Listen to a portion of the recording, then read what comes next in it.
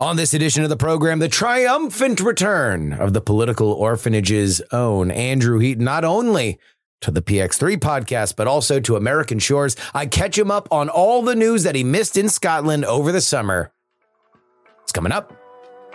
This is made possible by Oh Them Bones, Daily Tech News Show, Andy Beach, and Craig.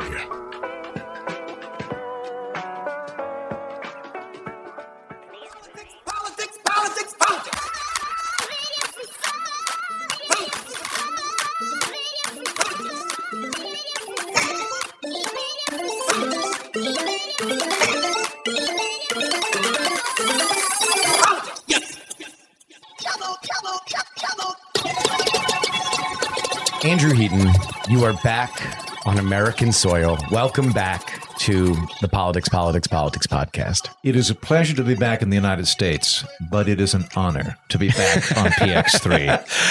So I can't remember if we did this last year, and I'm just going to say that we did. I'm just going to Mandela died in prison this and say that we did. And now it's a yearly thing where you go off to Scotland during the summer. And because of the nature of your show, which has become ever more evergreen, you are interviewing top authors and thought leaders, but very, very little of the things that happen on a daily basis that we cover on this show. Literally, I can say this without exaggeration. You are my single anchor to whatever's happening in the world, because I'll be talking to people like, granted, sometimes it's weird shit, but the other day, like someone's like, oh, like when they wheeled that body out in Mexico with the alien thing. And I was like, what? What are you talking about? They're like, you know, how like they have proof of it. No, it turns out that's also probably nonsense, but like I hadn't even heard about it's that. It's paper mache. Yeah. So here's what we're going to do. I will be your Chat GPT. Okay. You can ask me anything that might have happened over the summer, big picture, small picture, checking in on something that you kind of had a pulse on, or something that you half heard through that weird Scottish brogue over there across the pond. Go ahead and we will catch you up. We'll get you up to speed. Okay, so when I left, and it's hard for me to remember the exact timeline here, but when I left, I feel like Ron DeSantis was poised to take a swing at Trump. There was some momentum behind him. He had come up with this whole like Trump minus the Trump, and had wonky guy that figured out how to use the Trumpian media cycle for a propulsive element. Very strong combo there. Yeah. How's he doing? Terrible. Okay. All right. Now, terrible in what was expected when you left, which was to be in contention with Trump, as we are at this point. We're about to cross in a month or so into the year to count down to the general election. We are very much in the thick of the end game of the primaries. So you kind of know who the players are and who the players aren't in those primary states. But Ron DeSantis has melted like the rest of the Republican field in the face of Trump. Trump has only become more powerful, and Ron DeSantis has run what I would say is a bad campaign. So, okay, I was thinking about this too. Most of the time when there's a presidential campaign, what the candidates are actually running for is a book deal. Like you can kind of look at the field and go, most of these people are gunning for class of positions or book deal, or just like, and I don't even say this as a put down, like with Vivek Ramaswamy, I'm like, magnificent job going from guy I've never heard of to national profile. Oh, you missed. His name is Vivek. Vivek Ramaswamy. Vivek Ramaswamy. Yeah. Okay. Which there was a really fun moment during the Republican debate, the first debate that happened without Trump. But a great moment for Indian Americans. Nikki Haley and Vivek Ramaswamy arguing with each other.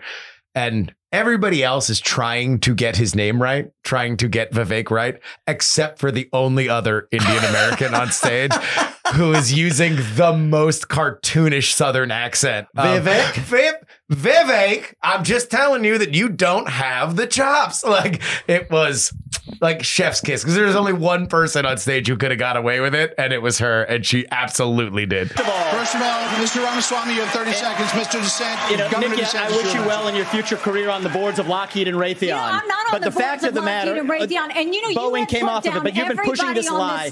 You've been pushing this lie all week, Nikki. You want to go and defund Israel? You want to okay, let me address that. I'm glad you brought that up. I'm going to address each of those right now. This is the false lies of a professional politician. There you have it. Your watch, so the reality is, America less safe. You have no foreign policy experience, and it shows. And you know what? Okay, so with some of that, with Vivek. Vivek. Okay, thank you. There we go. This is the process. We're getting you back up to speed. Right. Okay. With this fellow. Yeah. I look at that and I'm like, truly good job getting national profile. And if Trump wins, maybe you'll get a cabinet position. But with like some of the other ones, like the only two that I certainly an ambassadorship. He'll get whatever ambassadorship he wants. Yeah. With the bigger names that I think actually have would otherwise have some clout, like Nikki Haley and like Ron DeSantis, is what's going through their mind right now. Both of the people running for president are 80 or so, could drop dead any moment. If they drop dead, all of a sudden, are they basically just like, who knows? Maybe Trump goes to prison. Maybe he dies. Maybe he turns out to be Andy Kaufman pulling an elaborate prank. Like, are they basically just hanging out in case Trump, for some bizarre reason, drops out? Because it's not a horrible strategy. Everybody runs for office until the people that are paying them to run for office say, I'm not paying you anymore. You will run for office until the checks stop clearing. Yeah. And at that point, you will say, after long consideration with my tiny, adorable daughter, she cried and said, Daddy, can you please come to my recital? And I said, honey, I will. And then you quit. Yeah. Or you figure out what the endorsement is. I always forget this. Politicians like running for office. They love it. It's not like they sit down and go, God, can I win? Well, I'm not going to do it unless I can win. No, they love, like, it has to be the most enthralling thing in the world to go to a rally and have somebody like hand you their baby and say, I named my baby after you. You were the savior of America. Yeah. Yeah. Okay. Well, and that was the thing with Trump in 2016 that really got lost, is that a lot of celebrity candidates don't like working. A lot of celebrity candidates are television actors or movie actors or singers. That's a class of people, so talented though they might be. Fred Thompson, or theoretically, if Kelsey George Grammer, Clooney, or Kelsey Grammer, right? They work when they are getting paid a lot of money and want to work in general, when you're that famous that you want to do it. Donald Trump was such a media whore for so long that he actually had the rare profile of somebody that liked to get up very early in the morning and do things on the level that a politician does. You know, from being in New Hampshire, when you're building out your day to cover like New Hampshire, and in the last 48 hours, 72 hours, you're doing stuff from like 5 o'clock in the morning. Rick Santorum has a pancake breakfast, and they're all trying to fit in 5 different things that are all increasingly like spreading later and later in the day. I think we had to make a decision on whether or not we were going to do the Pete Buttigieg rally or go to risk not getting into the Bernie Sanders rally that was also a Killers concert. But that's how packed these things are. And Trump was one of the only people that had that motor. That's the thing that really keeps celebrities out of politics, is that say what you will about politicians, and I say most of them, they have extraordinarily high motors to get out and be present and look presentable, and for as much as they can, be charismatic. Okay. Here's another question. Okay. This happened right as I got back. Kevin McCarthy began an exploratory, I don't know the terminology here, began looking into impeaching President Biden. Sure. Normally that would seem like a really big deal. It doesn't seem like it's getting a lot of press coverage from what I can tell. The American people deserve to know that the public offices are not for sale, and that the federal government is not being used to cover up the actions of a politically associated family. Now, I would encourage the president and his team to fully cooperate with this investigation in the interests of transparency. So, is that because we're just now going to impeach every president moving forward forever? Yes, if the House is in the other party's possession. Let's go back a little bit on that. You ever see Breaking Bad? Mm-hmm. So the premise of Breaking Bad is this guy starts cooking a little bit of drugs and then realizes he's in over his head and these very mean drug dealers are going to rob him or kill him or something like that. And then he realizes, I have to toughen up and I got to make a deal with another larger drug dealer so I can kill this drug dealer that's menacing me. But then realizes, oh no, I'm in over my head with the larger drug dealer. So I got to figure out how I can hire somebody else or get him arrested. And every episode is about getting him into a corner. And then to get out of the corner, he has to make a deal that only sets up the next gigantic corner that he has to get out of. That's Kevin McCarthy since January. He was not able to have the votes because there was an element of the Freedom Caucus that did not want to support him, that were like, absolutely not. I will never vote for Kevin McCarthy. He had a 4-vote margin. He eventually makes enough deals with enough people that he's speaker. And every single time he has found himself in another corner. So he makes more deals and then he finds himself in another corner. And now a lot of it is sort of coming to a head because there's a possible government shutdown in 9 days, I think, as we record this, 7 days from when you guys are going to hear it. There is an impeachment inquiry, which was done as a make good to some of the members of the House to say, hey, support me on this spending thing. That hasn't worked for about 10 of them who are now saying we are going to motion to vacate Kevin McCarthy. The problem is, who wants that job and who can actually get the votes to do it? Because the Democrats right now are sitting on the sidelines, but it is rumored that the Democrats are like, well, we don't want anybody crazier than Kevin McCarthy. Kevin McCarthy has seemed to be a fairly competent Speaker of the House, at least in terms of his understanding that he has to make deals to get things done. He might go across the aisle to get this spending bill done because his party has been so wild. So we are going to see. We are in a very chaotic moment. This is like the season finale of Kevin McCarthy's speakership.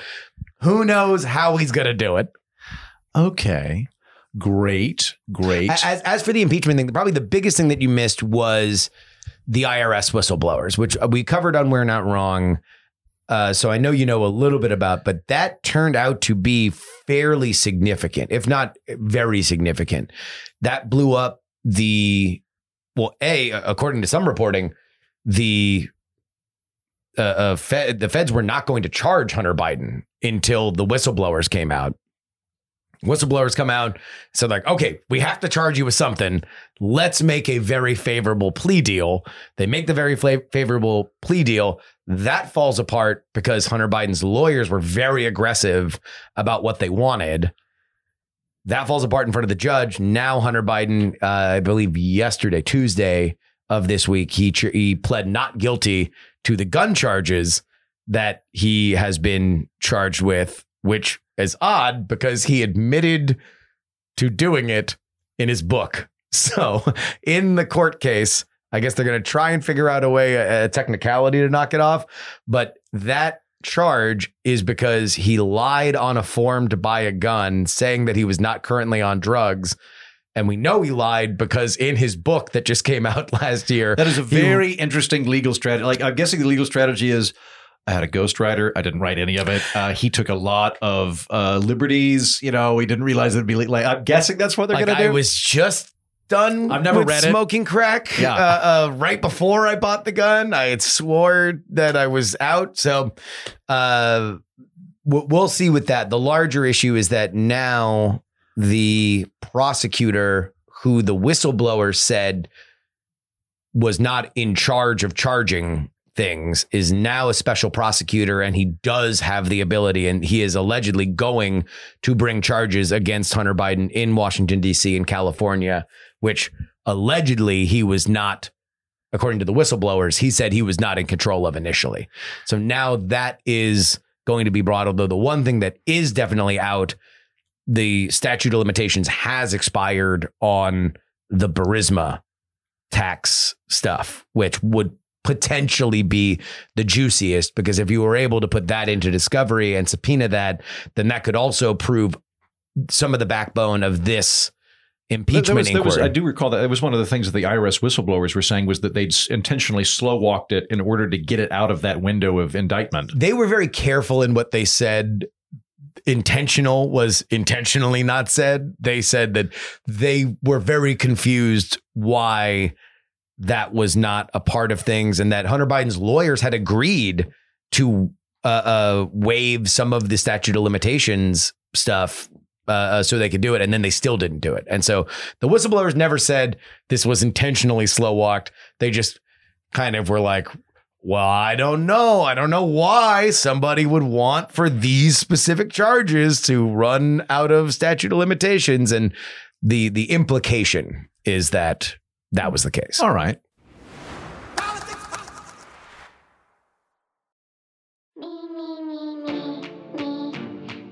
This update brought to you by TakePoliticsSeriously.com. That's where you get 2 bonus episodes of this show each and every week for a simple pittance.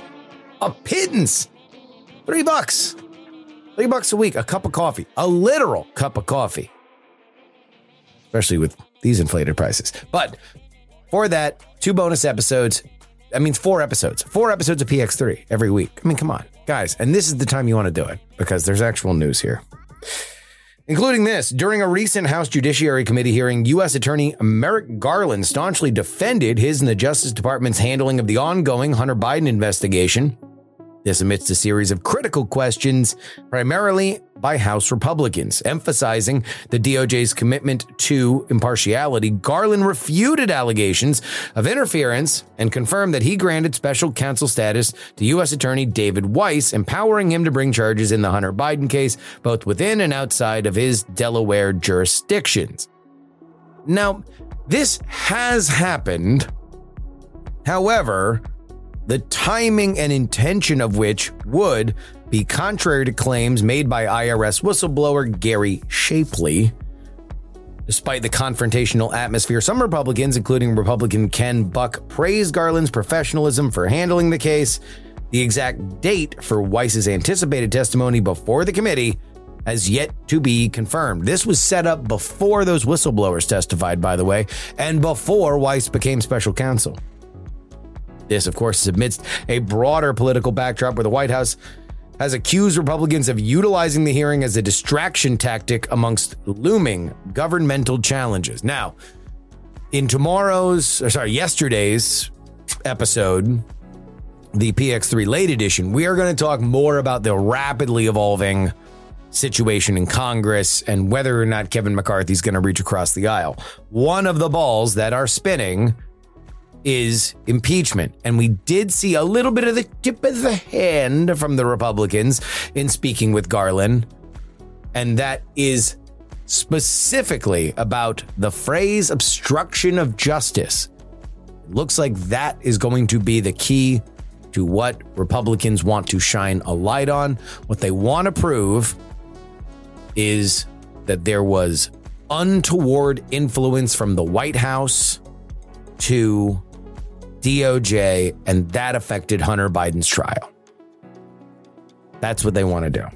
And they began their case here. Speaking of Joseph Robinette Biden Jr., it does look all but certain that he will face Donald Trump, barring anything crazy like that's ever happened in politics.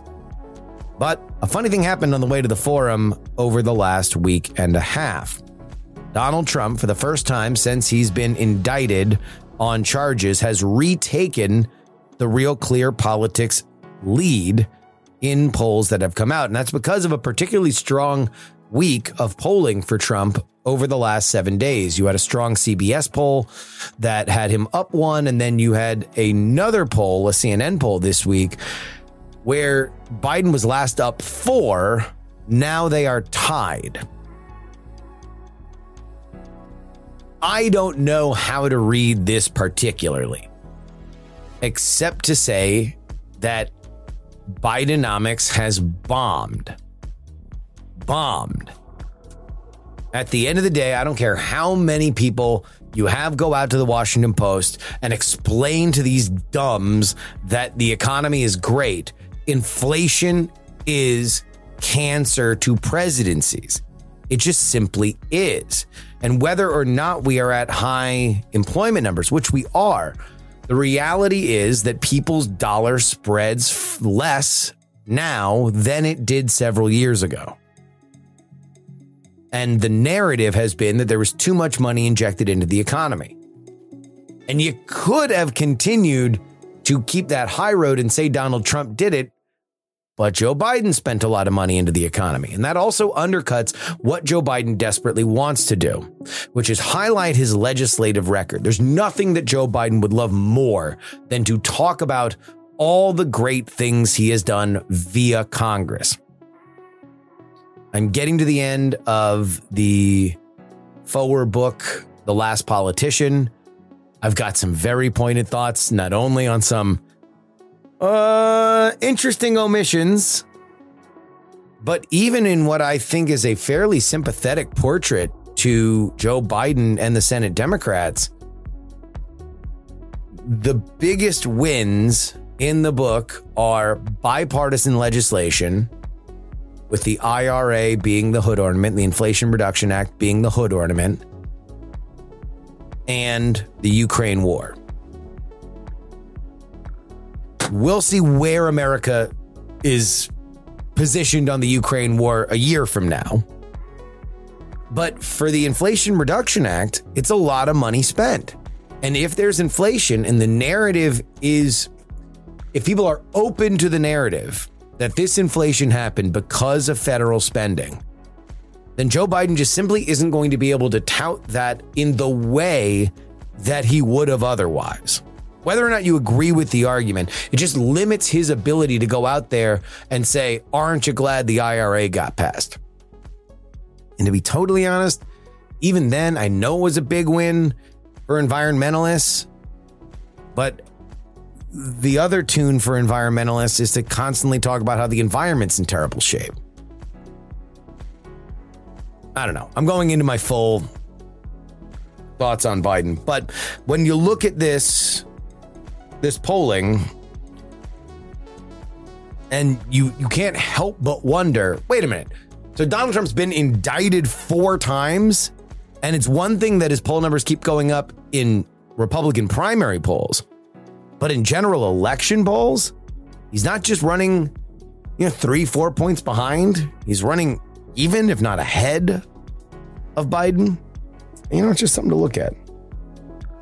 Speaking of inflation, the Federal Reserve has decided to maintain its current interest rates ranging between 5.25 and 5.5, signaling the nearing end of its 18-month campaign to curb inflation, a move that stirred the financial markets and spurred recession concerns amongst economists.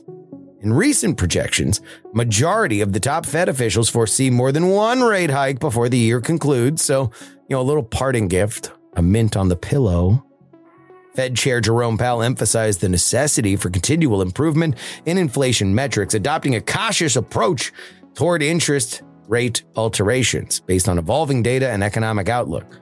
Despite the slower pace in job gains lately, the labor market appears resilient with a projected 3.8% unemployment rate, a decrease from the earlier 4.1% prediction in June. Federal Reserve exhibits a strategy to sustain slightly elevated interest rates through most of the upcoming year to regulate economic activity and steer inflation ever downwards, anticipating a 3.3% inflation rate this year, followed by 2.5% the next year. 2 is where they want it. Now remember, the fact that the number is lower doesn't mean that the inflation that happened before goes away. All these prices are as high as they were last summer. They're higher, right? But they're just slightly more higher than they were and not insanely higher. But also, those are the prices that are going to be there kind of forever, especially for the kinds of goods that we've seen. And now you're seeing energy prices go up a little bit. I don't know, man. These kitchen table issues. That's, there's a big thing in Washington, the Washington Post today, where there's a lot of administration people and economists that are singing the same song that, well, it's actually great. What you need to do is look at it. It's fantastic. Is it? I think people, I don't know. That's the update. TakePoliticsSeriously.com. Again, TakePoliticsSeriously.com is where you need to go. Again, the big update on the latest as of Thursday when it comes to the congressional chaos, that is on our $3 Club episode. Get on the team, baby. TakePoliticsSeriously.com. And now, back to Andrew Heaton and me talking.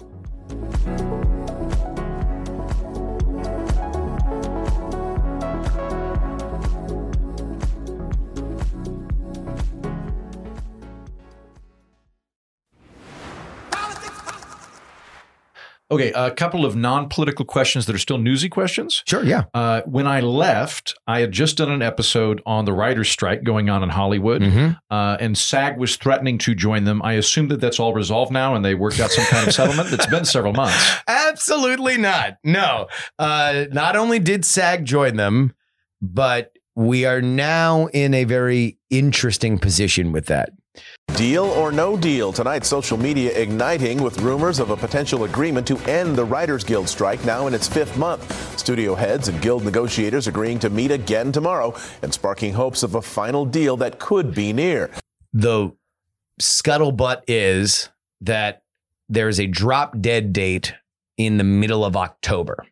Essentially, the Hollywood commitment to taking off 2.5 months for the holidays stands strong even amidst a potentially catastrophic financial disaster that is these two strikes.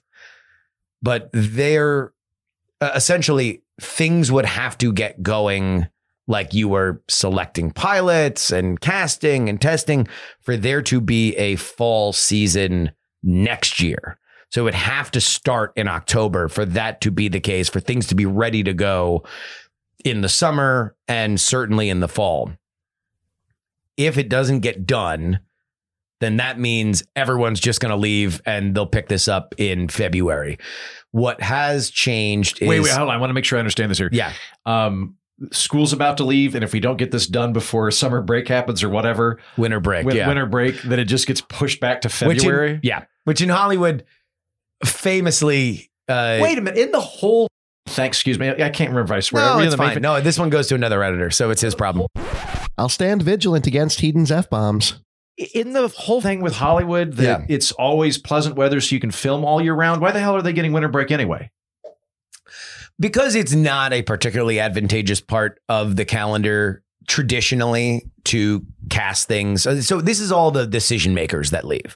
A lot of the workaday people are still going normally. Writers' rooms they're still filming tend to and writing in February and things. Okay. Yeah, like that needs when things need to get done.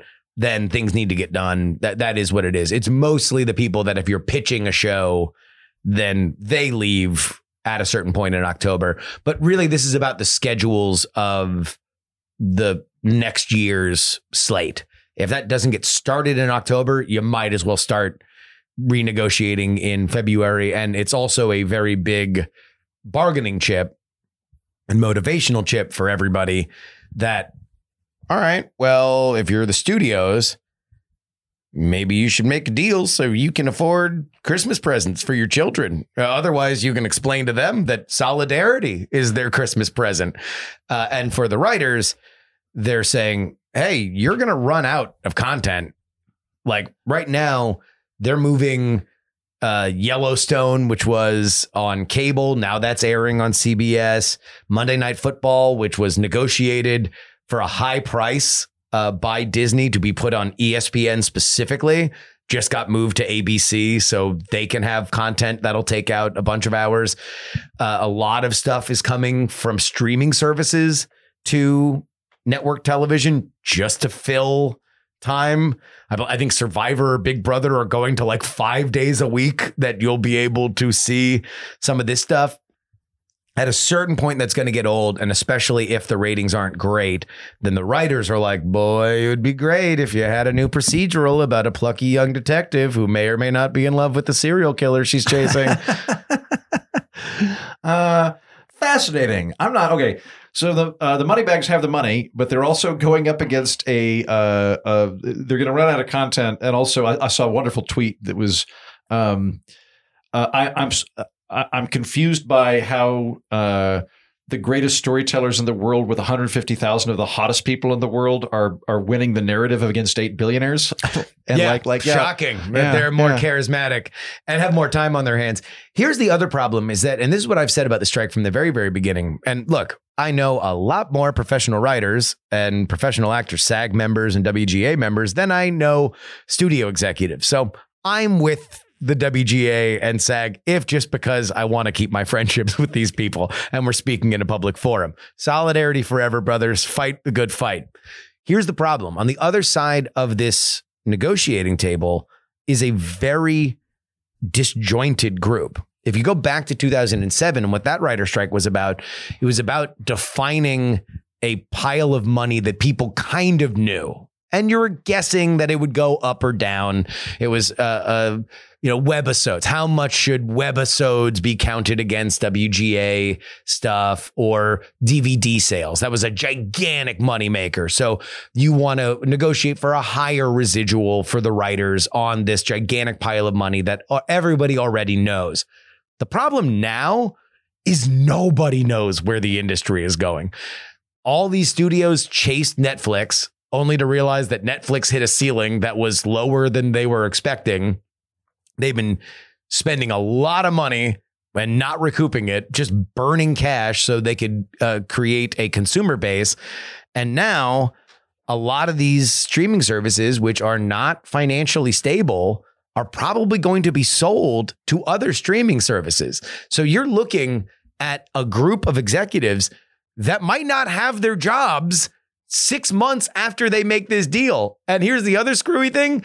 No one really knows who's going to buy who.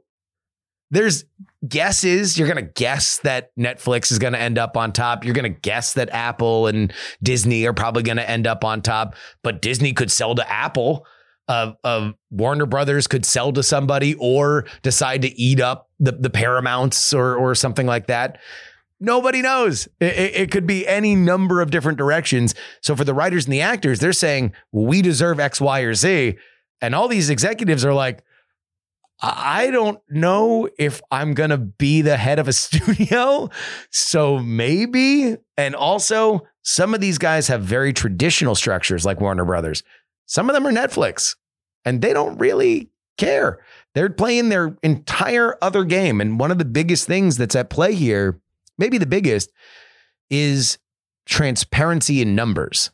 So Netflix and anybody else who runs a streaming service, they never give their numbers out. There's third-party ratings that can take a guess as to what things are. But Netflix is not making deals like studios make deals to say, hey, if it grosses X, you get Y. If it goes 3 seasons, you get you get a thing. Netflix does make those deals, but they also control everything.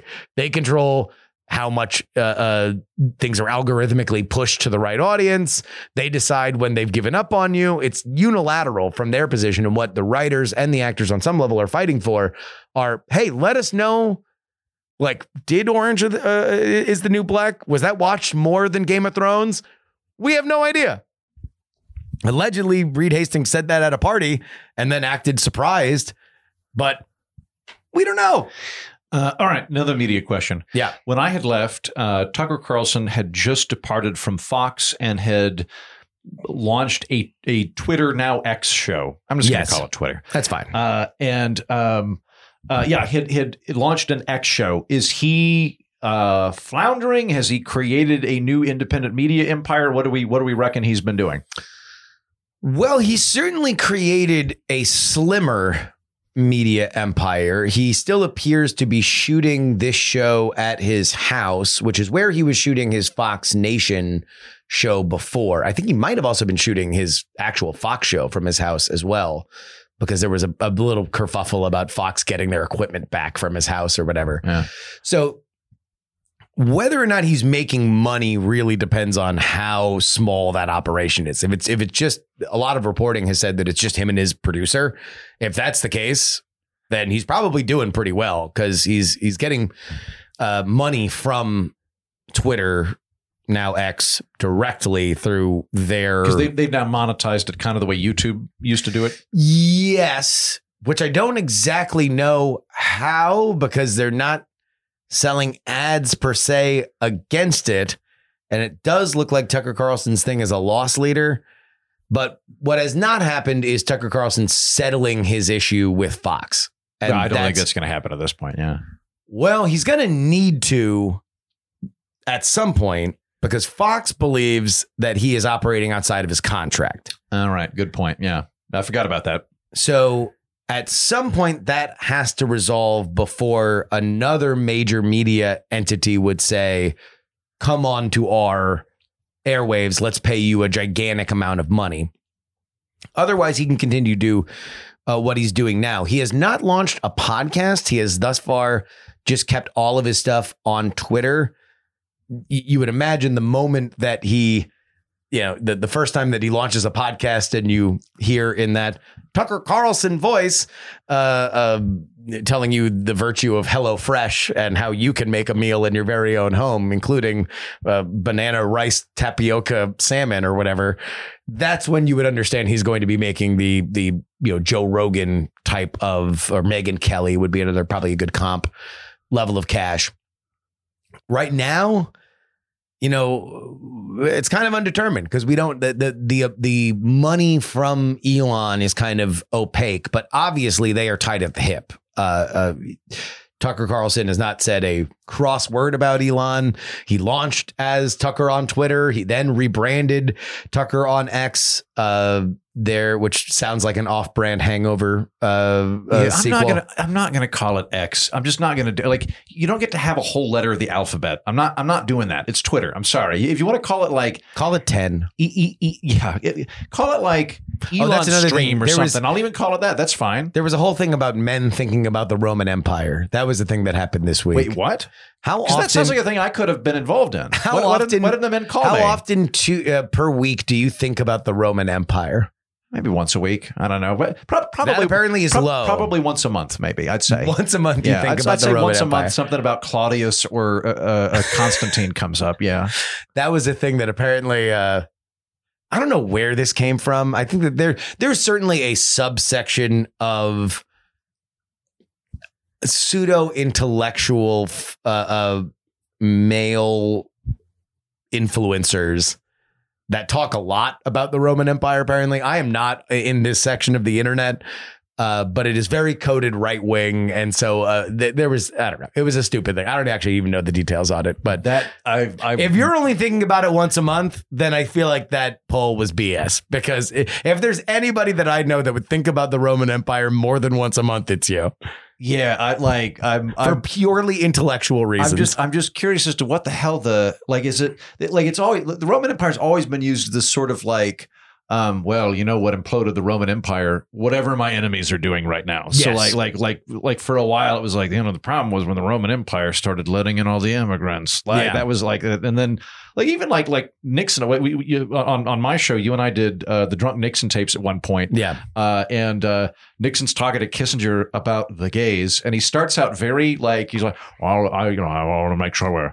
Hold on, I'm doing that's a McConnell one. Apologies. No, that was Nixon-y. I want to know. I have great sympathy for the gays, but I think everyone, Henry, back me up on this. That when they become preeminent, it brings down empires. That's what happened with the Roman Empire. So that was a thing for a while. And so is that what they're doing? I have no idea. Okay, I think it's probably at least partially along those lines. Okay. Without a doubt. Yeah. All right. Okay. Good. I feel like I can weigh in on that one. If it comes in, I'll be like, what the are you talking about? No, Dormition is the one. I could get into some of that stuff. The thing that I think the most about the Roman Empire when we were in Rome is damn, they were really good at building roads. They're really good at building roads. Yeah. I would, I don't know. I think I saw somewhere that there was a thing where they figured out that it was like a living bacteria that they would mix into their cement. And that's the reason why that it kind of repairs itself. Whoa. That's mind blowing. Yeah. You know Matt Ridley? I'm aware of Matt. I got to see him when I was in Scotland this summer because he lives just south. He lives like an hour and a half south, and man, he hates the Roman Empire. It's really? Yeah. He's British, so there's that weird this is an actual continuity that I resent them for, as opposed to like entirely academic. But he's like, no, they were just a predacious group of ravaging. Like they didn't build anything. They like anyway. I'll try to dive into the internet and like find out what this Roman Empire thing is. Yeah, that like usually I'm against wasting my time arguing with strangers on the internet, but this could be fun for a couple of days. Yeah, this could be good development. All right, any final thing, any tidbit just to bring you up to speed? I do got one tiny one. Now, granted, this is a couple of years ago now. Okay. But when Glenn Youngkin became governor of Virginia, that seemed to be kind of maybe the Republicans have found a new model where the non-Trumpy guys can sort of saddle up with the Trumpy guys. I haven't heard anything about that guy in a couple of years. So what's going on there? Glenn Youngkin is actually going to be at the center of the biggest election day story of this year, which is kind of small potatoes because there's not usually a lot of stuff on the off year election. But he has a chance to flip both the Virginia House and Senate Republican, something that has not happened in a very, very long time.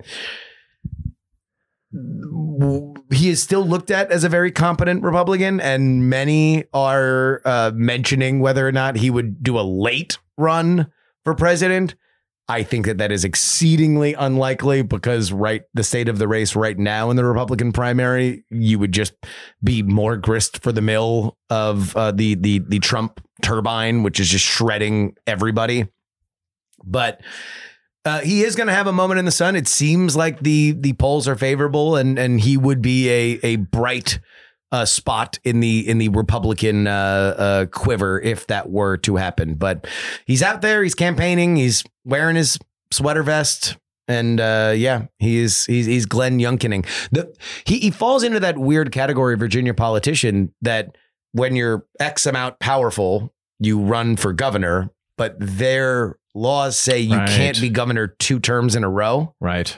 And so you kind of just either try to run for president or run for senator. Mm-hmm. And so like, I believe both the senators from Virginia are former governors.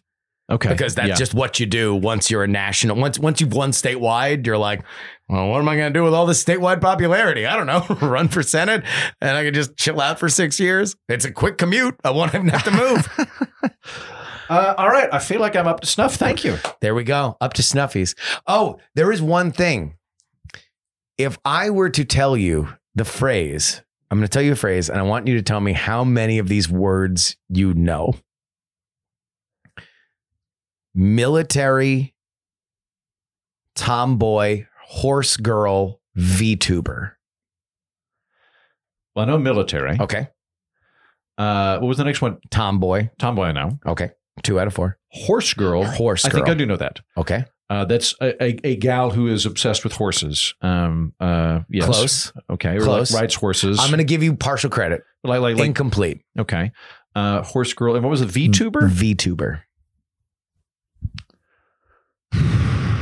I've heard that one, but I don't know what it is. A VTuber is a live streamer or YouTube personality that does not have a physical form. They are using motion tracking and face tracking technology to essentially live animate a cartoon. Okay. So VTubers can take any number of shapes, monsters, squids, anime creatures. This specific horse girl, we are talking more along the lines of imagine Lara Croft, but she has horse ears. And her ponytail is kind of a mane. So we're like edging into kind of furry territory, not quite full on suit furry, but more in the blending of a human and a horse, but in a very adorable way. All right. She has abs, but she's running for president. I forget her name now, but we covered her on last week's show, and the far and away biggest comment on it was Heaton needs to be aware. You know what? I'm intrigued. Here's what we're going to do, because we actually have to record We're Not Wrong now, but I'm going to show you the clip, and then either I'll still be here and you can record, or you can just record into your phone your live reaction of watching the clip of her running for president, her announcement that she's running for president. Immediate follow-up questions. Yeah. Is she running as an independent, or is she running for a particular party? Unclear. Okay, and what are her positions on tariffs? We don't know. I would love for the Andrew Heaton sit down interview to get to the bottom of these. But she is a mayor who cares. Wow. Yeah. Wow. Okay, nice. There we go. I will look into perhaps my preferred presidential candidate. I don't know yet. Andrew Heaton, The Political Orphanage. Thank you so much for joining us. My pleasure. Thank you. I had such high hopes for that animated horse girl to solve democracy, but then I watched her campaign video and it was just a lot of puns. Now, you need a lot more animated hentai nudity to get me to watch that many puns. I don't like puns. Puns should be understated headlines and that's it. I'm not supporting the pun candidate. I don't care if she's a fun species or semi-animated. I'm not on board with the pun thing. So hope she drops out. Politics, Politics, Politics is written and hosted by me, Justin Robert Young, for Dog and Pony Show Audio in Austin, Texas. Our show is edited by the one and only Brett Stewart. px3guest.com is where you want to go if you want to thank the old boy, Andrew Heaton. You want to send me an email, it is theyoungamerican@gmail.com. Find me live on Twitch, px3live.com. And find this podcast for your friends, family, and clergy, px3podcast.com. Support me with a one-time donation over the internet, paypal.me/payjury. Venmo is Justin-Young-20. Cash App is px3cash. And you can send me anything you'd like in the mail. P.O. Box 153184, Austin, Texas 78715. Again, that is Post Office Box 153184, Austin, Texas 78715. You can always get your bonus content at TakePoliticsSeriously.com. $3 tier gets you 2 bonus podcasts per week covering all the news that we miss on our free podcasting schedule. Again, the big update on Congress as of Thursday, that's on the $3 tier episode. Go get on the train now. Guys, this is the time to do it. Not that before it wasn't. Now it's definitely a good time. But the Titanic $10 tier gets your name read at the end of the show like these fine folks in this. The Titanic $10 tier. Ye Old Pinball Shop. John, TP4 Bongo, Sam, John, Edwin, Kathy Mack, and Vote Gloria Young for King of the New World Order. Brian, Edison, Jeremy. A dog named Checkers. Sarah Jeannie. Matthew, Dr. G. Neil, His Nerdiness Charles. Darren, Idris Arslanian. Berkeley Steven. Nomadic Terran. Molly's Delightful Demeanor. Adam. Chief Andy. Robert, Casey, Paul. Dustin, Brad. Bassam. D. Laser. Nick Wood. Just Another Pilot. Middle-aged Mike. Utah Jimmy Montana. The Jen. D. Reilly. Chopper, and Andrew. You want your name read on this show? Well, guys, only one place to do it.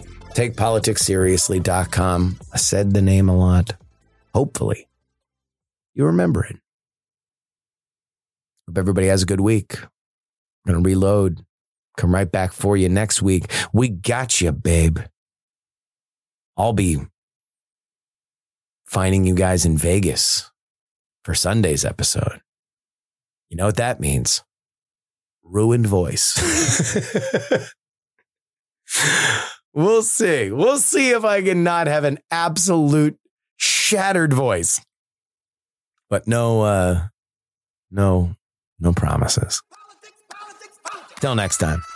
This is your old pal Justin Robert Young saying, some shows talk about politics, others talk about politics, and still more discuss politics, but this is the only show that dares discuss all three.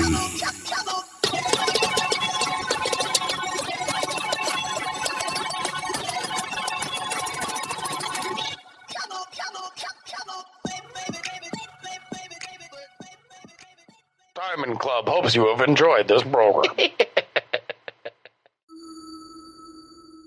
Dog and Pony Show Audio.